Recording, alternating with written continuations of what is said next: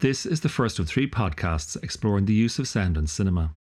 All too often we are told that film is a visual medium.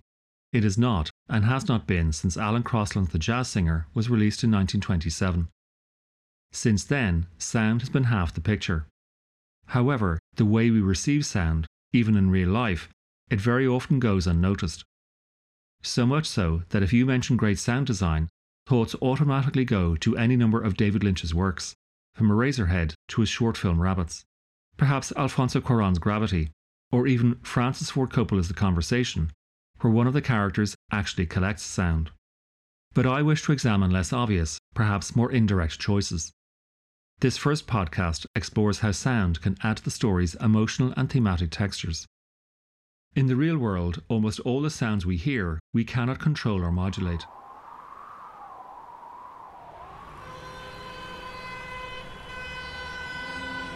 Mind the gap.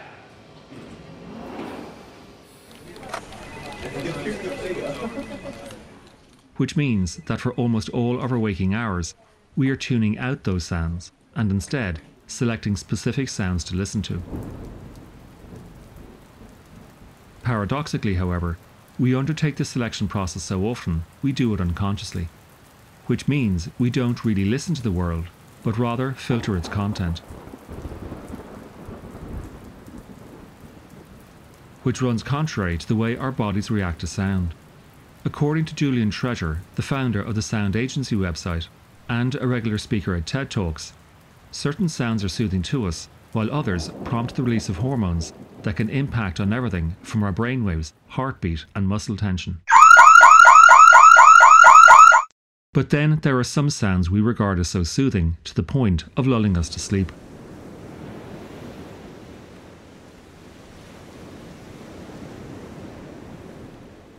Treasure says that this sound, which regulates at about 12 cycles a minute, closely relates to the rate at which we inhale and exhale when we are asleep. But sounds can also impact directly on our emotions, and Treasure uses this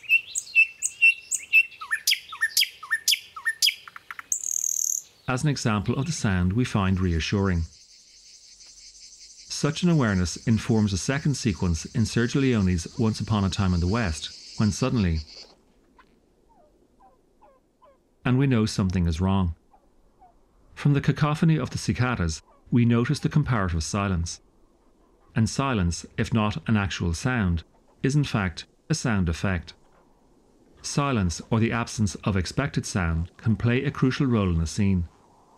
But before I go any further, I need to clarify that silence does not mean the absence of dialogue or music.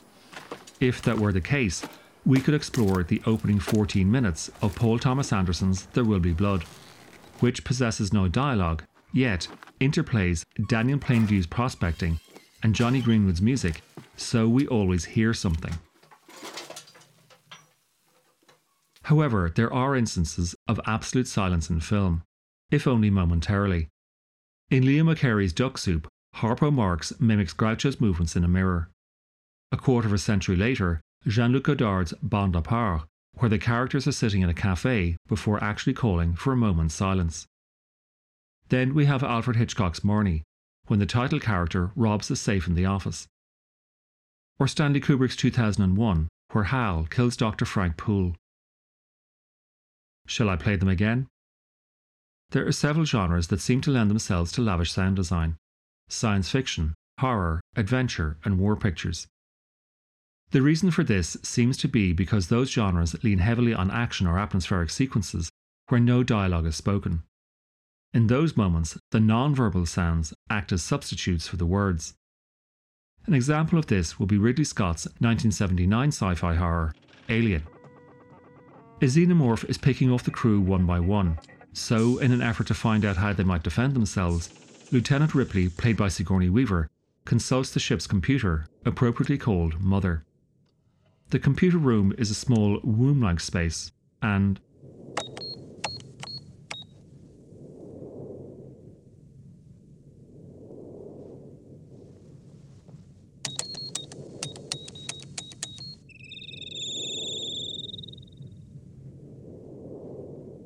a heartbeat, something breathing, Either way, it creates an unsettling atmosphere alluding to the alien that is hiding somewhere in the ship. So, as Julian Treasure has repeatedly pointed out, different sounds work in different ways. Water, for instance. It's not always soothing. Take Ingmar Bergman's Winter Light. Released in 1962, it was the second in a trilogy that explored a universe that has been abandoned by God. Bracketed by Through a Glass Darkly from the year before and The Silence from the year after, Winter Light focuses on Pastor Thomas Eriksson, played by Gunnar Bjornstrand, who is undergoing a crisis of faith. One of his parishioners, Jonas Persson, played by Max von Sydow, takes his own life near a bridge, and Pastor Eriksson drives out to the scene of the suicide. Until now, and in keeping with the theme of God's silence, the film has been quiet. Then Pastor Eriksson arrives out at the river. The scene lasts over 4 minutes, during which barely any dialogue is spoken, and what is spoken goes largely unheard by the audience. Instead, what we hear is this.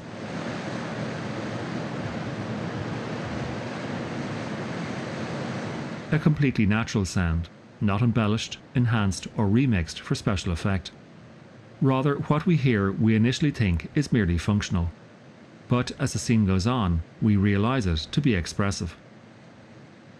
Because the film says this poetically, it sounds trite of me to utter it verbally.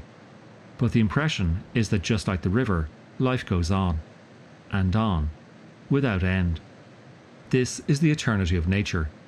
It flows without morality nor judgment, and so is utterly indifferent to the brief life that has just passed. And we know that by extension, Pastor Eriksson feels that this is yet more proof that God has abandoned the universe. Bergman was one of cinema's greatest artists, but for most audiences and critics, his status was secured through the intellectual rigour of his work. If you were to compare his interest in technical experimentation with that of other directors, say Sergei Eisenstein, Jean-Luc Godard, or Stanley Kubrick, with the exception of 1 or 2 of Bergman's films, you would not find any equivalent exploration of film form. Yes, Persona was in part an examination of film as film. But for everything else, while Bergman displayed a complete command of film language, he wasn't all that interested in constructing film vocabulary the way Eisenstein did, or deconstructing that language as did Godard, or even push the limits of special effects like Kubrick.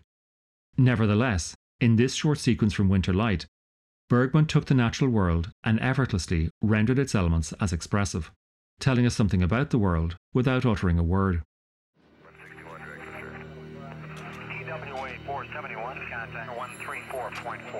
Amongst many other things, the films of Steven Spielberg often come laden with technical wizardry. Think of the groundbreaking visual effects in Close Encounters of the Third Kind. EWA 517, do you want to report a UFO? Over. Negative. We don't want to report. The groundbreaking CGI work in Jurassic Park. Don't move. Can't see us if we don't move.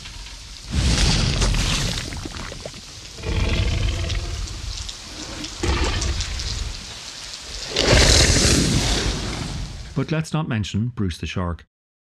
However, again, it is the subtle sound on which I wish to focus. For instance, take this exchange from Raiders of the Lost Ark. The Hebrews took the broken pieces and put them in the ark. When they settled in Canaan, they put the ark in a place called the Temple of Solomon In Jerusalem. where it stayed for many years, until all of a sudden, whoosh, is gone. Where? Well, nobody knows where or when. However, an Egyptian pharaoh Shishak. yes, invaded the city of Jerusalem around about 980 BC, and he may have taken the ark back to the city of Tanis and hidden it in a secret chamber called the Well of Souls. Secret chamber. However, about a year after the pharaoh had returned to Egypt, the city of Tanis was consumed by the desert in a sandstorm which lasted a whole year, wiped clean by the wrath of God. Did you notice the layer of wind echoing through the fully enclosed lecture theatre? But the sound I wish to examine comes from Schindler's List. Mention that film and people will invariably gravitate towards Janusz Kaminski's black and white cinematography, and the few moments of colour. But that always distracts us from the sound. In this scene, Oskar Schindler, played by Liam Neeson, is trying to coerce Itzhak Stern, played by Ben Kingsley, to help him secure investment for his enamelware factory. You don't have any money. Not that kind of money. You know anybody? Jews, yeah. Investors. You must have contacts in the Jewish business community working here. What community? Jews can no longer own businesses. That's why this one's in receivership. Ah, but they wouldn't own it. I'd own it. I'd pay them back in product, pots and pans. Pots and pans? Something they can use. Something they can feel on their hands. They can trade it on the black market, do whatever they want. Everybody's happy. If you want, you could run the company for me.